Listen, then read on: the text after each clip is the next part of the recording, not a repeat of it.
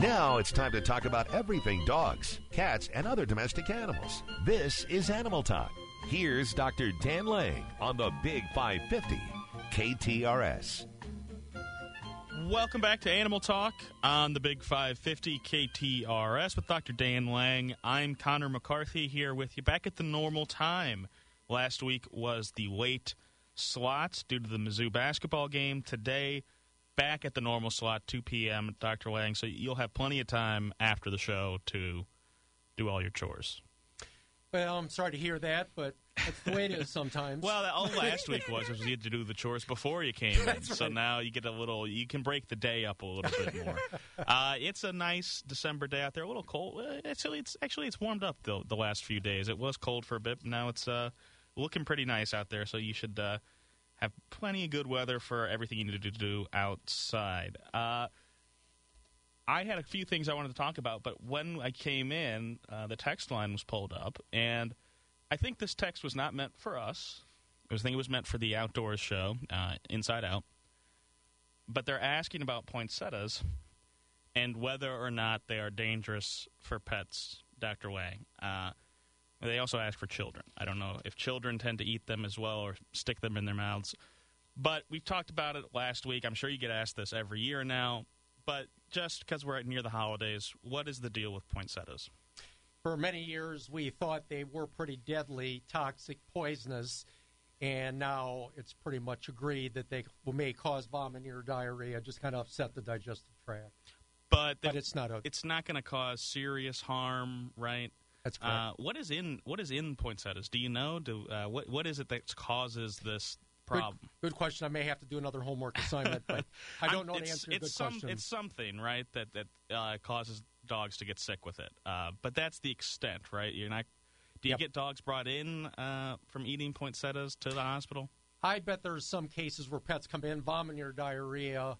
It was maybe due to the poinsettia, but people didn't realize that they just brought it in because of the issues going on. Mm-hmm. But I'm not aware of a case where they saw the pet eat or chew on the poinsettia and then I had issues. Mm-hmm. And is it just dogs, or will dogs and cats both get sick from it? I know, was it lilies for cats that is a serious problem? That's exactly right. You're pointing at me. Yep. I tell you, I learned some things from you. Some flowers for cats are big problems, right? On my book, I've been starting to work on that, but I know because I've had a few cases, lilies for cats will affect their kidneys. They can go into kidney failure, potentially die if they eat or ingest enough of the lilies. So that's a serious problem with the cats. Yep. Poinsettias. I think it's the same whether you have 2 legs or 4 legs, or you have a lot of hair or you purr or whatever. I think it's pretty much just going to make you sick. Yeah, make you sick. Okay. So if that texter's still listening, I believe that show airs yesterday, so I don't think they were maybe it got sent in late or didn't send it first and got sent in now. If you're listening out there, know that it can cause some illnesses, but it's not that serious, so you can keep them in the house without too much of a problem. And that's from the text line. If you want to text in, 84126, that's how you do it. We're here answering the questions that you might have about anything, poinsettias, dogs, cats, pets in general. We'll do our best to answer them, and probably Dr. Lang will be doing most of the answering. I'll just be saying hello and putting you on with him because I'm not the expert, but he is. Also, the phone lines are open, 314-931-5877 if you want to call in. We're taking calls as well. Now, I wanted to open the show. I know you listen sometimes, Dr. Lang, during the week, but I don't know if you were listening to this. We had a topic come up about wobbler syndrome. I didn't hear that, but I'm familiar with it. Okay. It came up. I think we had a texter text in about it, something about, I think we were talking about pets, and they said their dog got wobbler syndrome. So that is what I wanted to talk about. What is it? We didn't know what it was. You can Google it a little bit, and you can see some cursory information about it. But what is wobbler syndrome? It's essentially a neurologic defect that occurs in the neck area, the spinal cord, and so it affects the nerves, potentially to all 4 legs. And so the pets are pretty wobbly, and where the name comes from, very disoriented, but primarily they have a difficulty walking around. Yeah, that's so is it a spine problem? Is it it is. okay? It is. So is there something going on with the spine, and it causes problems? That's the symptoms? Do they walk? Is it just walking weird? Does it cause more serious issues? Well, because it's in the neck area, it's not really going to affect the brain, so we don't have too much problem with the change in personality or anything like that. Mm-hmm. But if it's in front of the front legs, the lesion, the area that's affected, usually just affects all four legs. So getting around is the main. And that's what I think they said. It affected their walking. It affected that. But is that the extent of it? They're going to maybe be a little less mobile. Maybe their walk is a little off or a little funny. But is that it, or will they eventually become immobile? If there's enough pressure on the spinal cord, and we have had some cases where they're completely immobile, there is a surgery. We could send you to the university or a neurologist and have that done. But I think most people opt for euthanasia if it comes to the point where the pet can't really get around it. If it gets to that point. Yeah. Mm-hmm. Okay, why do they call it wobbler syndrome? Is there not a more serious name for that, or a more, I guess, a more medical name for that is what I mean? There is, and I'm just going blank right now. If somebody knows, they can call in. If somebody knows, if there's a vet out there, you could you feel free to let us know. Is that what you guys called it though? You know, you're in vet school, and they say, all right, this week we're learning about wobbler syndrome, or do they say, you know, this week we're learning about spine contusion, whatever. Most of the time, like for an hour lecture, they'll just kind of say some of the nerve issues that occur, like in the neck area. Okay. And the wobblers would be listed on that. Okay. How common is this? Not very common. Maybe 1 or 2 cases a year, but we don't see it very often. And I know it's Dobermans, and I'm trying to think if it was Rottweilers as well. So it's bigger dogs. So, right. And because it's more in a certain few species of dogs or breeds of dogs, I think there is some genetic. There's something genetic with that. defect or deformity that goes with it. Unlike a lot of dogs we see have herniated disc. There's disc material at the end of each vertebra on the spinal cord. And like people, sometimes that herniates and puts pressure on the spinal cord, and they start having issues. But that's more, well, it can be genetic as well, but a lot of the times it's due to trauma or older age. Okay, so this is a genetic problem that comes about then. It is. You know, you're not going to take a wrong step down the step, and your dog is going to get this. It's more of a genetic problem. That's correct. Okay. Well, that's good to know. We had a lot of questions about wobbler syndrome came in, and we couldn't answer a thing, Dr. Lang. So hopefully they're still listening, and hopefully they've gotten their answers. We had another text come in. This one back to leaving things out, or food or plants, and they're asking about holly leaves and holly berries. Dr. Lang, is that a common problem for pets?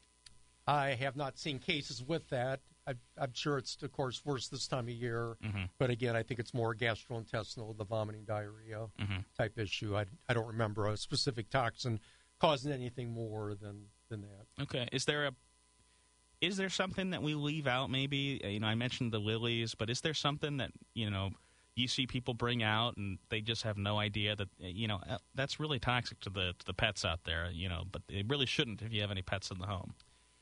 Not very often. A lot of times it's more plants outside. Maybe you plant a garden or something like that. Mm-hmm. But most house plants are pretty safe just because they know that there are children that or a baby may chew on it, that type of thing. So there are probably extra precautions taken for in-house plants, but not so much for when you're gardening and have a variety of plants outside. Mm-hmm. All right. So hopefully, if you're thinking about getting anything decorative in the house, you should know that, you know, I don't think you're saying go ahead and let them eat it. You know, go ahead and give them some hollies or give them some poinsettias, but you're saying not to worry about it. Correct. It's there. You can do it if you want. Don't worry that there's something serious that's going to happen. And sometimes cats and dogs, you may chew on it, but they're probably not going to engulf or eat much of the plants. So that wouldn't necessarily be the same problem. Right. Okay.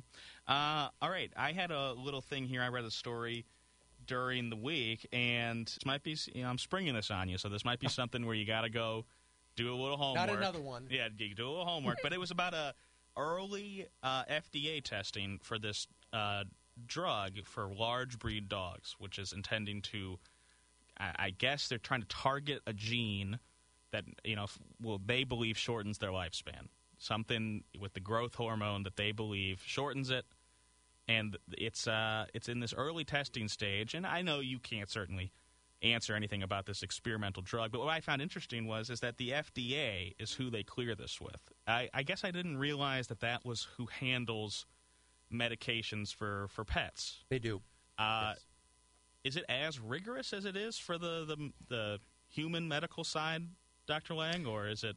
I'd say probably not as rigorous as for humans, but I think there's a fair amount of testing that the drug companies have to go to prove, first of all, that it is an effective drug instead of paying for an expensive drug that doesn't do anything. Sure. And then how much of the drug can you get that would cause problems or poison the animal? Mm-hmm. So there are certain restrictions, but they probably don't have to do as much testing as they do with humans. But there are certain parameters they have to do. I have down who is doing it and what they're specifically doing, so that maybe is something for you to research during the week here, Dr. Lang. I'm giving you a little homework, and I'll give it to you after the show. Okay. All right, we have a caller on the line. Go ahead on line 1. You're on the Big 550. Hello? You there? Anyone? Caller? Caller number 1. All right. Hi. Are you there? We're here. I was wondering if you could tell me how bad chocolate is for dogs to eat and how much will make them sick. Well, I know who you are, so I'm going to be a little sarcastic. Chocolate is the main poisoning that we see, and I read just a few days ago that for every 40 pounds of body weight, a pound of chocolate, and this is milk chocolate, which is not as bad as the dark chocolate, but if a dog medium-sized would eat a pound of milk chocolate, then it could have some serious signs. It needs to be more nerve issues like seizures, walking funny, and potentially fatal type things. And probably at pickleball, you've not heard my jokes as much, which is okay, but I try to eat the chocolate as quick as possible in my house, and you might want to talk to your husband about that as well. Okay. Good answer. I have another question. Do I get 2 questions? Well, there's a little penalty for it, but go ahead. No. What made you decide you wanted to get into veterinarian care for your career? Well, the smart aleck, and it is partly true, is I tried to get into medical school and was not accepted.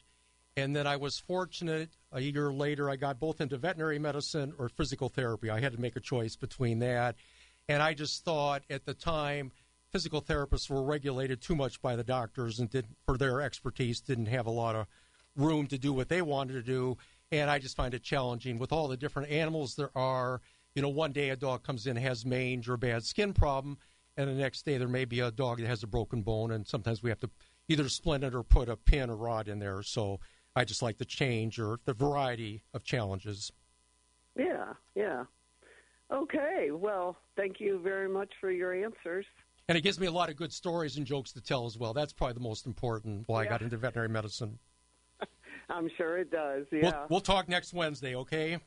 Okay. All right. Dan. See ya. Bye. Bye-bye. All right. And we actually had another caller. He called back in, I guess. Go ahead. You're on the Big 550. Caller number 2. All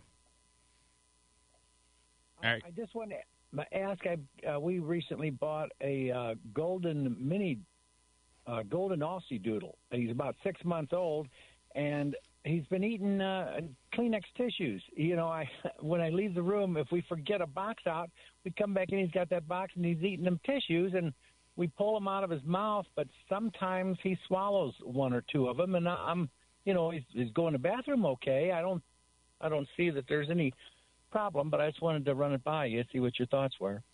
I think that you're okay.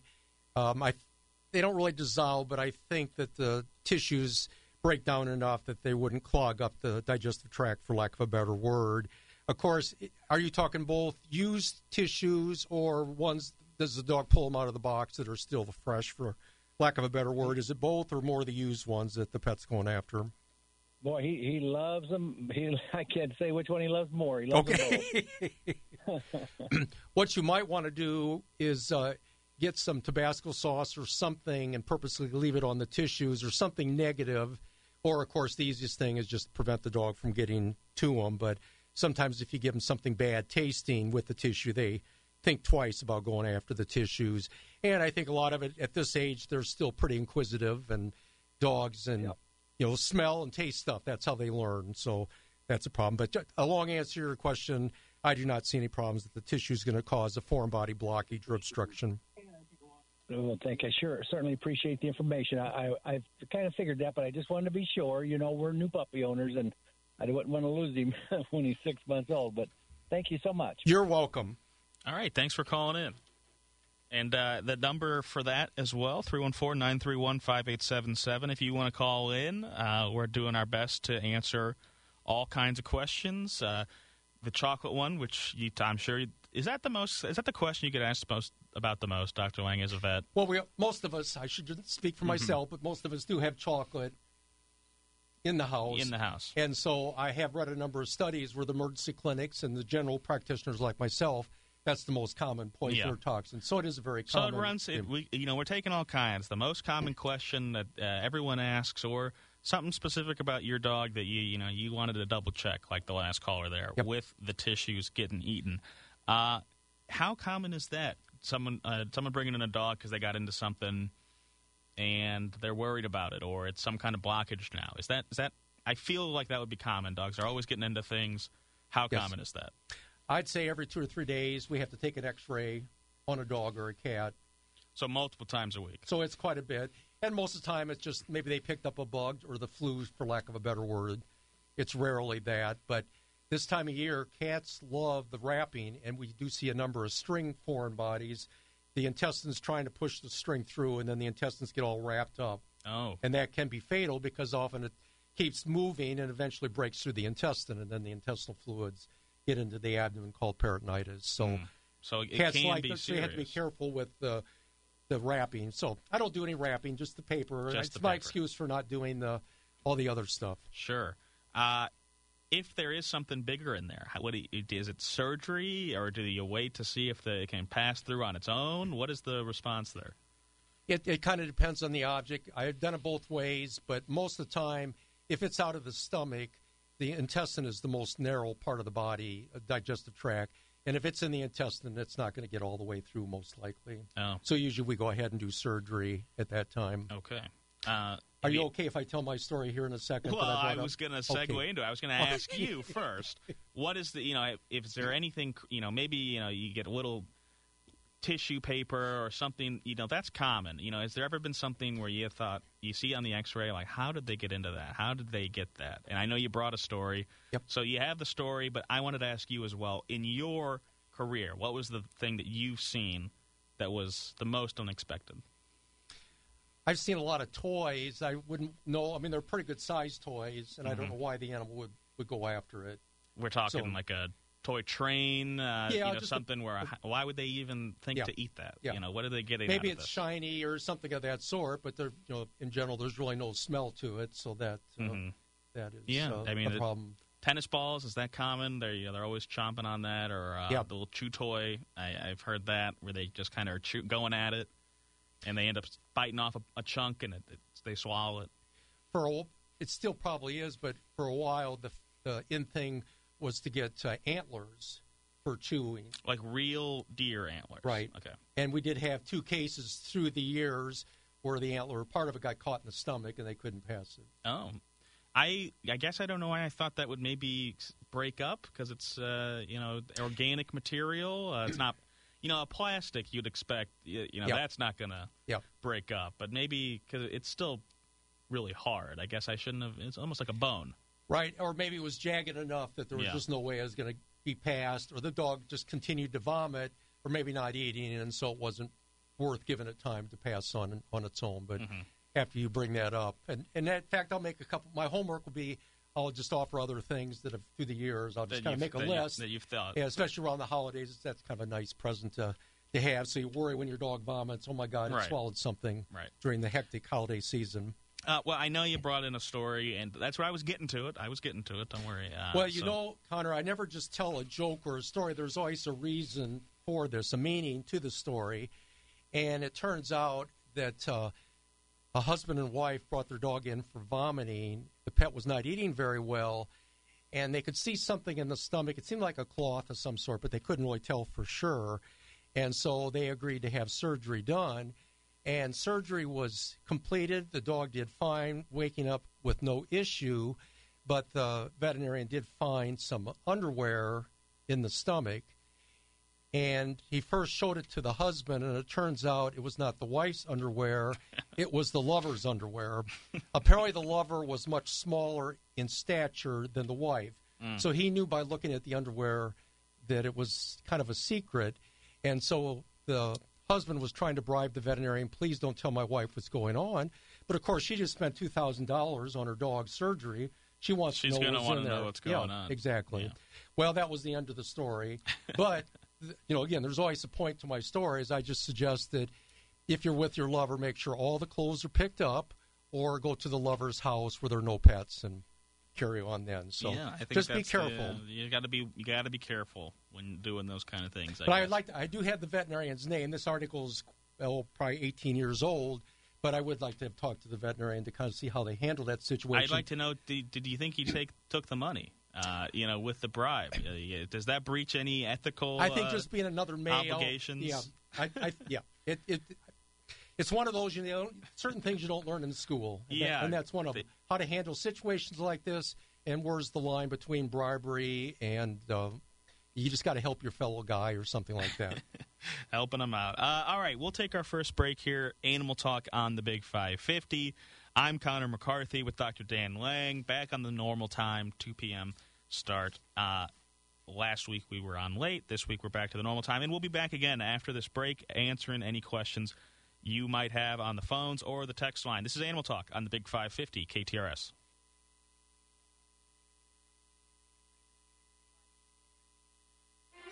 Tis the season to celebrate, including the 8-day Festival of Light celebration. I love Hanukkah because it really is about the light and bringing light where there has been darkness. And it is a celebration of always Tikkun Olam, which is about fighting for justice, and it's about rededication. Happy Hanukkah from the Big 550 KTRS. Neighbors Credit Union is the home to the Smart Account. It's also home to great CD rates. 5.30% APY for 15 months, or how about 4.75% APY for 7-month CDs? At Neighbors Credit Union, your CDs are safe, secure, and insured. Up to $500,000 per individual member. NeighborsCU.org. Stop by one of their 8 locations and open up a great CD. Neighbors Credit Union. Federally insured by NCUA. Additional insurance by ESI. Looking to celebrate New Year's Eve at the beautiful Lake of the Ozarks? Head to the newly renovated Camden on the Lake Resort and Spa. Dine on a 4-course meal, party with the band 5 Turn Knot, and take the elevator home after the clock strikes midnight and you ring in 2024. Select from one of 4 exclusive packages to stay where the party is.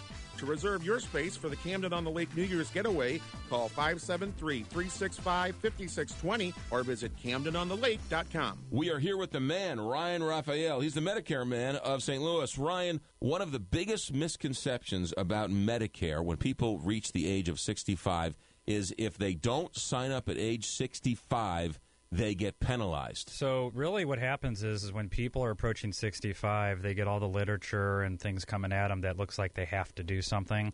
If somebody is working, they really do not have to sign up for Medicare as long as they're part of an employer of 20 or more employees and they can take it out down the road and not pay penalties. So if you're over the age of 65 and you have not signed up for Medicare, there's no penalty. There's no reason why you can't do it at age 65, 66, or 67, or 70. Correct. Yep. That is Ryan Raphael. If you're approaching 65 and you have questions about Medicare, he is the man. The Medicare Man, STL.com, 314-368-6808, Ryan Raphael. And if you don't trust me, trust my nanny. My nanny says he's the best. Ryan Raphael, the Medicare Man, MedicareManSTL.com. Hey, KTRS listeners, Roger Wigginton here, Don Rogers Limited, 727 West Main in Belleville. We're heading into the holiday season, and to help out all of our wonderful customers all through the month of December, we're running our Holiday Inflation Buster Sale. We want to help you out. We want to help your pocketbooks out. We want to get you into Don Rogers and check out our incredible selection of men's and women's apparel. We're going to run the sale all through the month of December. And you know what? Why fight the malls? The hassle, no help. Park at the door, walk in, get waited on. You're going to get great service. You're going to see a great selection of updated men's and women's apparel, and you're going to save money at the same time. Whether you're shopping for yourself or shopping for someone else, now's the time to come in, take advantage of this great sale at Don Rogers Limited. Don't forget, we're open Tuesday through Saturday, 9:30 to 4. Park at the door, walk in, get waited on. You're going to get great service and a great discount. And as always, we thank you for listening to our commercial. Let's get back to information about dogs, cats, even furry hamsters or gerbils. This is Animal Talk on the Big 550 KTRS, the Animal Talk of St. Louis. Welcome back to Animal Talk on the Big 550 KTRS with Dr. Dan Lang with me. I'm Connor McCarthy, talking all things dogs, cats, and pets in general. If you want to call in, 314-931-5877 is the text line. That's 931-KTRS. Or the text line is 84126 if you want to text in any questions there. If you want to get a hold of Dr. Lang, maybe off the air, maybe you have something you don't want to talk about on the radio, you can email him, dlang71@outlook.com. So that's a way to get a hold of him. Now, Dr. Lang, do you remember a few weeks ago when I brought up the goldfish and the origin of the goldfish Yes. and why they are pets and how it was a government program to get people to start having goldfish because they wanted to sell goldfish? Well, I saw a story the other day about how large wild goldfish, they can get very big. The little thing in the Yes. bowl is a juvenile goldfish that dies before it can reach its size. These 2-foot-long goldfish are flooding the Great Lakes, and it's become a problem because they're an invasive species. So I thought that was interesting that, these little goldfish, they can get big, they can get up there in size, and they're actually quite a problem, actually. So that's the next time, something to think about the next time you just dump the goldfish in a random river or lake or pond or down the toilet. You got to think about it. Although I don't think the consequences, but most of the time they just panic or don't know what else to do with it. I've had people or read stories where people have alligators or snakes, and of course they didn't realize the size the animals were going to get. Yeah. And then they do take it to the local pond or swamp or whatever, and often in some cases it does become very invasive because it will be able to take care of the other competitors in the water, and Right. does cause some problems with the ecology. They said they get too big, actually, for the predators. They're just too big to actually eat. They're just too big. Did we talk about a few weeks, maybe this was actually a couple months ago now, the man in Pennsylvania who has the pet alligator, an emotional support alligator? Did we talk about this? I think we briefly talked about it. Yep. You brought up the alligators again, and it reminded me of this. As a vet, do you think that alligator is, is it trained? Does it know the person? These are reptiles, and I know you don't deal with them as much, but I guess this goes for all reptiles out there. If you have lizards or, turtles or what have you, they're not domesticated, but do they know what's going on? Do they like you as the person who brings them food at the very least? Well, they're like me because they're attracted to the pet owner because the pet owner has food. Sure. I think that's kind of the extent of it.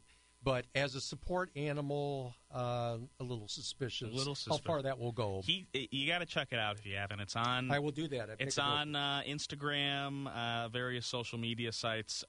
He brings it places. He's walking around. It's on a leash, or I guess more of a harness than a leash.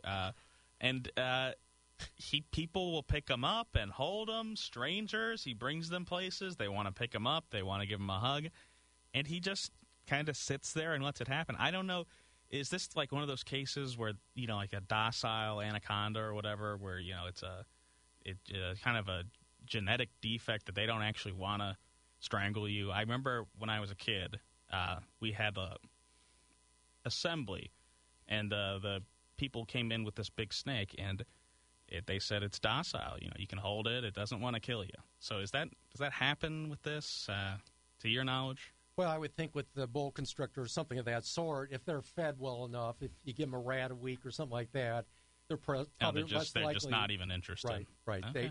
You fulfilled one of their needs, and if the alligator was young enough and got socialized being around a lot of other people, again, it probably wouldn't think twice about it. So, as we talked before on socialization for dogs and cats, how important that can be even for a wild animal. Even for an alligator. Yep.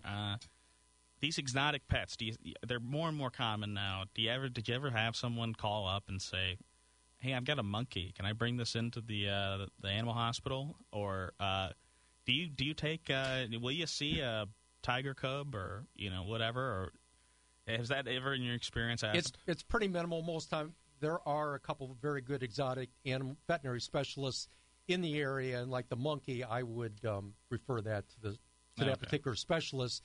They do carry a virus. I don't know how frequent, but the virus they're carriers of it, but it's fatal for humans. So I have enough problems. I don't. So that's why you wouldn't maybe. That was my excuse. That's why you wouldn't because I wasn't comfortable handling that. And I remember just before my days of practicing regularly, I had a lynx come in, and it had which is like a big house cat or like a small cougar or what? Yeah, it's something of that. I was trying to think of an analogy for other animals, and when I saw it young, he wanted to have the pet neutered, and I thought, I don't know on this, but it turns out it's the same as a cat that we deal with all the time. Well, then it turned out 3 months later, and it was maybe 10 weeks at the time. 3 months later, it came in because it was limping on a leg, and we couldn't handle it at all. We had to knock it out to take an X-ray. I mean, it just in this case, it's just too big and too wild that it just wasn't the same as it got older. That the instincts of a wild animal came more in at this particular point. So was that the last time you took a lynx in to see? One time was enough. Yeah. Well, they say, or I guess I hear, I don't know what they say, that cats, big or small, meaning house cats or like tigers and lions, are very similar animals. Yes. And I guess the lynx being kind of the same thing. It was. Actually, I don't know if I said it, but we spayed it, actually, nothing more. I'm talking about it. So I was concerned going into the abdomen or the ovaries and uterus all going to be the same. And it was? Again, it's just the same as the cats that we deal with all the time. So, yes, I agree 100% with you that the basic anatomy is pretty much the same. That's so why they're I think you could take on a tiger if it got brought in, right? I would have somebody else anesthetize it, and then I'd do surgery. If it was sedated already, then sure, you can do anything. I just take care of the surgical part. All right. Speaking of cats, I saw something here that stuck out to me because it reminded me of the way you said vets now kind of like to deal with animals to make them comfortable. And it was a method to trimming their claws. First of all, I wanted to ask, do the claws need to be trimmed on a cat? And if so, how often? If you have scratching posts and they use them, I think most of the time the cat will kind of keep their nails trim enough you don't have that sharp point. But again, there are some people that have skin issues or they bleed with just a slight trauma, and so it is important to trim the tips of the nails for those people, or people that don't just like to scratch, or in the good old days when they had water beds and that type of thing. And as you're kind of alluding, a lot of times if you get some cheese, spray cheese, paste it on the wall. Often they'll be looking at it, and they're distracted enough that you can go ahead and do it without much stress. That is certainly one way to do it. That's kind of so. It's more of a if you have a problem with the claws. Is there no length where they'll start to become a problem for the cat themselves? Maybe if they don't scratch. I don't think so. Whether it's on the furniture or something that's not agreeable to the human, I think they do enough scratching that they keep them worn down pretty much on their own. As opposed to the thumb or dew claw on a dog. Okay. Well, here is a method if you do want to trim them, if you do want to go through it. And I imagine the cat, this method has come about mainly because cats do not like to have their nails or claws trimmed, Dr. Lang. In your experience, yes, cats don't really like to have you do anything to them, right? So it's all about what the cat wants to do.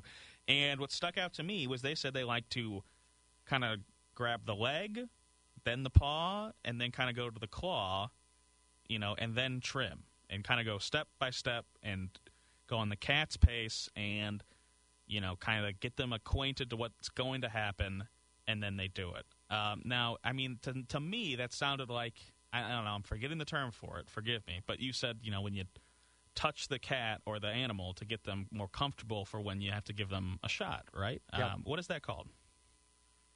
You mean just the distraction type thing? Yeah, didn't you say that you kind of, distract them or you touch them, you kind of get them ready for what's about to happen, and then you do it? Well, are you talking like sedate them a little bit with the pill? Is that... I don't know. Okay. I thought this was some method where you said, back in the old days you would just do it. This time nowadays you kind of get them used to what's going to happen, and then you do it. This was a method apparently developed by a vet that said the cats are more comfortable when you kind of get them used to what's going to happen, and you go on their pace. So I think it's worth doing. I haven't really tried that myself. A lot of times if I have a cat come in and we have to handle the foot or leg, we just throw a towel over their head, and often that is enough. If they can't see it, often they're good enough to let you be messed around, or we'll have a towel warmer, and we'll throw a warm towel on the exam table, and usually they just kind of burrow under it, and they're fine. But I think if you get a cat used to being handled, they're less upset if you handle the upper part of the leg or arm first. But I just feel like my cynicism is a couple times you start touching them a little bit as you go down, then eventually, even before you get to the foot, their threshold may run out. They might know what's going to happen. Yeah, but it's worth doing. But because I like to eat, I just think the food kind of seriously. Just distract them. Is this the best way? Whether male or female, cat, dog, whatever, you put food in front of them, and it takes a little while. I'm not talking a chunk of food where they can just swallow. I'm talking something where they have to kind of work at it. That often that is enough, being distracted, and especially if the animal comes in hungry. People just feed the animal right before they come in, and they're probably going to not be excited, but if they haven't eaten for 8 or 10 hours, that cheese looks awful darn good. Maybe hold off on the bowl of food until after the vet, because you're gonna be more enticed by that chunk of cheese. All right, I was going to take a break here, but the question, I think we got time for this. I always have to ask you my questions as well, Dr. Lang, for things in my life, and I had someone ask me. They have a cat. They said. It's an older cat, if that matters, but not. I don't know. Not extremely old. They said they woke up in the morning. The cat's acting a little strange. It's not eating. It's drooling. It seems to be sick. They bring it into the vet. The vet comes back and says, "Well, we think there's a problem with her teeth. There's 4 teeth that we see that are problems." They're decayed, or we might need to pull them. I don't know how bad they were. They said we got 4 problems with the teeth, and that can cause illness type things like that. Their question to me to ask you was, the teeth don't just go bad one day. The night before, apparently the cat was acting fine. In the morning, the cat was acting strange. Is that really how fast it can shift with the teeth, if that was the cause of it? Or, is there something else at play there? I think initially, maybe there are just 1 or 2 teeth and the cat could tolerate that, but I would think there may have been the 4th tooth, so to speak, may have happened fairly quickly, and it just went over the threshold or what the cat could tolerate. Or just, maybe it just chewed on something. It's like people with dentures, you chew on a corn cob or something hard, and all of a sudden the dentures slip. Okay. And maybe that was enough to put the tooth loose enough or painful enough. But I get that history quite often, so not sure I can give them an exact answer why that is. But I think that the doctor is probably right on. That it with was the drooling. The teeth. There's something in the mouth, and most likely with a middle-aged or older pet, a cat in this case, that we see a lot of periodontal disease where they get infection of the gums, and that usually more is the problem than cavities. So now they said they gave him some kind of pill. I don't know if that's antibacterial or what not to. They said to make him feel better, and they said they were going to talk about pulling the teeth. Is that just the response there? You pull the problem teeth, boom, boom, the problem should go away on its own. Yeah, I would just start. We usually start on antibiotics, have them come back in a couple days, anesthetize them, and of course you can get pain medicine before as well. And then we just take a good look. Most of the time we just remove the teeth. Mm-hmm. You can do other things with it, but for the most part, we just go ahead and extract because right now the cat's chewing, and every time it chews a little bit, the teeth become more loose and painful, and so it's just easier to just go ahead and just now that remove is a them. tooth problem. Is that something a regular vet can handle, or is that something a dental specialist is going to have to handle? If there are a few general practitioners I know that do root canals, but in general, I would refer it to a veterinary dentist. Okay. But usually, most of us, if the pet was sedated, then I would go ahead and have the teeth cleaned. And again, we get under the gums and get all that gunk that builds up, as well as remove the bad teeth. But most general practitioners like myself, we will clean the teeth and extract the loose ones. And usually 8 out of 10 times, 9 out of 10 times, that's all the pet needs. That's so all we can it needs. handle it. Okay. So I would definitely go to your local veterinarian. If we think it's a tooth problem or if it needs to be treated, they should be able to take care of it. Well, I think they're listening now, but if not, I'll go back with this with them. They just seemed, they couldn't believe it. Well, I knew one of their teeth was bad, but why would it overnight go from fine and they're eating their dinner to, they're acting sick and they won't eat their breakfast? And I kind of thought the same thing. How can one tooth go? But if it's the straw that breaks the camel's back, or maybe Good way of putting it. they bite on something wrong and it sets it off, I think that makes a lot of sense. So we'll take our last break here, and we'll talk on the Big 550 KTRS with Dr. Dan Lang. I'm Connor McCarthy. Neighbors Credit Union is the home to the Smart Account. It's also home to great CD rates, 5.30% APY for 15 months, or how about 4.75% APY for 7-month CDs. At Neighbors Credit Union, your CDs are safe, secure, and insured, up to $500,000 per individual member. NeighborsCU.org. Stop by one of their 8 locations and open up a great CD. Neighbors Credit Union. Federally insured by NCUA. Additional insurance by ESI. Where is a great time to work on your trees? Hi, I'm Steve with River City Tree Service, your go-to tree service since 2008. Whether you want to trim your trees, need some deadwooding, or you want a tree removed in the stump ground, choose the ISA certified arborist at River City Tree Service in Baldwin. Right now, we're offering a winter special that will save you a lot of money. Call 314-270-8071. That's 314-270-8071. River City Tree Service. Global digital consultancy Proficient is growing fast and giving back to their hometown St. Louis bigger than ever before. Join Proficient this holiday season as they partner with KTRS at Proficient's Light Up Glennon events to bring song, light, and joy to the brave and inspiring patients in Cardinal Glennon's care. Join us on the evening of December 18th and light up the night and your spirit with Proficient, KTRS, and some incredible kids. Boy, the heat and the humidity of the summer is gone. We can open up the windows and enjoy some of that fresh air. Oh, wait a minute. You can't open up your window? It hasn't been opened up since the Reagan administration?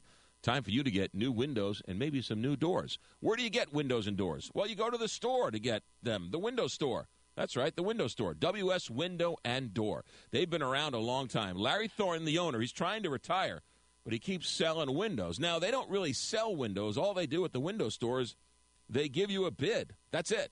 That's all they do. And then they'll let their bid do their talking. Every window and door is energy efficient. There is no upselling. There is no marketing, buy one, get 70 free, or take 900% off. No. The window store is a great St. Louis company with great St. Louis people, and all they want to do is give you a bid, and they'll let their bid do their talking for you. So open up that door, open up that window. Make the phone call, 314-739-0002 or wswindow.net. This Jennifer and Wendy announcement is brought to you by BetterHelp. I'm Jennifer Blome. And I'm Wendy Weiss. In our family, the holidays are a magical time because of grandchildren, watching them open presents, taking us all back to our own childhoods. The holidays are also a time to give yourself a little love, a day of rest, some time to yourself perhaps, or a decision to learn how to navigate life with some positive coping skills. If you've been thinking about starting therapy, please give BetterHelp a try.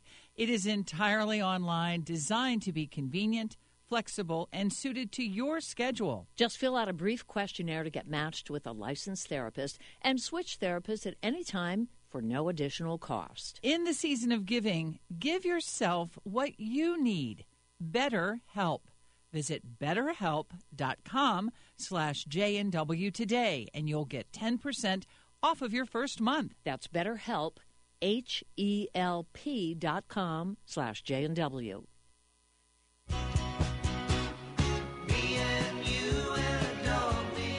Animal Talk returns on the Big 550 KTRS. Here's Dr. Dan Lang. Welcome back to Animal Talk on the Big 550 KTRS with Dr. Dan Lang. I'm Connor McCarthy, and we do have a little bit of a sad update, actually, for you here. I think at one point we did give you the story about the oldest dog in the world, 31 years old, and he recently passed away. So, Dr. Lang, do you have more on that? That's pretty much it. It's been confirmed by Guinness of the age, and we've all been a little cynical on that. But they claim that the dog was certified in February of this year of being that age, and its birth date was May 11th, 1992. Wow. And he just was, the thing I got me giggling a little bit is that the reason for its long life was that it only ate human food. Oh, they sure. fed themselves, and the dog got the remainders. It never had dog food. Right. So please disavow everything I've said about everything you ever say about nutrition and needing to eat right, that all goes out the window. That's like the 100-year-old person that says they smoke a cigarette every day. You're exactly right. It's one of they got lucky, and 31 years old. That dog lived a great life. Jonathan, right? Wasn't it the dog? He lived a good life. 31 years old. I'm not sure I've ever seen a dog live a longer life than that. I'm not sure if you have either, Dr. Lang. I have not. I'm not sure I've seen many 20-year-old dogs. That's why I get kind of questioned the age. It's a good life if you get that far. So, he can have whatever he wants. He could have but whatever he wants. But it looks like from day one that he had whatever he wanted. Sure, yeah. So, good for him. And maybe he didn't get stressed out. You know how our pets worry, when is my next meal coming from? Yeah. And he probably had it available most of the time. And so they say a stress-free life leads to a longer living. So I just suggest people, please just feed table food at all times to your pet. I just tease on that. It would lower stress, right? But in seriousness, it's unhealthy, right? It's from a nutritional standpoint to do that. Better to just give the dog food, right? Although some of these service you see commercials for them, talking about the fancy dog food. I mean, I don't really know what the difference is from dog food and people food. If they're eating, organic, natural raised chicken and beef, right, and in a gravy, I don't know if I would like it. But it does seem to be they are eating at least as good a food as I am. Well, my cynicism is that the humans are the ones that buy the food, and if they can get a food that looks palatable to the humans, it must be good for the dog. Or we treat our dogs like ourselves. Let's get something similar to the human food. Yeah. So I think part of it is just presentation. But again, I call it a boutique company, and I just have not had enough research on many of them of how nutrition it is. You can have any food that looks good, but does it provide all the nutrient requirements? And I just haven't seen the studies, so take it for what it's worth. How about, I've always wondered, do dogs get tired of the food they eat? Is that something we should switch up just for their, I'm not saying go and give them human food, but, all right, he's eating the chicken flavor. Let's get him the beef flavor this time just to mix it up. Or do they just get sick when they switch up foods? That's what I've seen, too. So, do they just not get tired of what they eat? Is that only a human thing? Well, in the wild, I don't know if this is a fair example, most cats will eat mice or rats, and that's pretty much their diet. Yeah, it's always mice and rats. Right, pretty much the same. And again, we treat our pets like ourselves. Who of us would want to eat the same food every day? But I don't think the animals get tired of it. Mm-hmm. Well, they don't seem to when you pour it out there. If you get hungry enough, you'll eat it, as I always tease. They're going in with a lot of interest in the food, even though it's the same thing they've had for years and years. I think I'd get tired of it, but clearly they do not. All right. I don't think I've asked in the last few weeks, but is there any update on the book progress? As usual, just kind of plugging along. I've been doing a lot of research on vaccinations because it's very controversial and trying to get the pros and the cons, because some vaccinations, especially to cats, can cause what we call sarcomas, or a very bad cancer. Oh. It's very, very low percentage. But, again, when people hear of one bad incident, never going to vaccinate my pet again. But to me, in a nutshell, the benefits of vaccinations are much, much more than the side effects potentially that happen.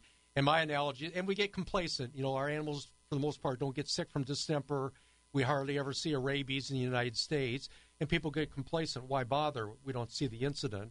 But if enough people stop, then we don't get that herd immunity where if one animal gets sick, then a bunch of animals get sick. So it's get to be kind of a vicious cycle. Yeah, it's something you hit on a lot, and it makes sense to me. You gotta get the shots for them, better than them getting the thing that the shot is supposed to prevent, right?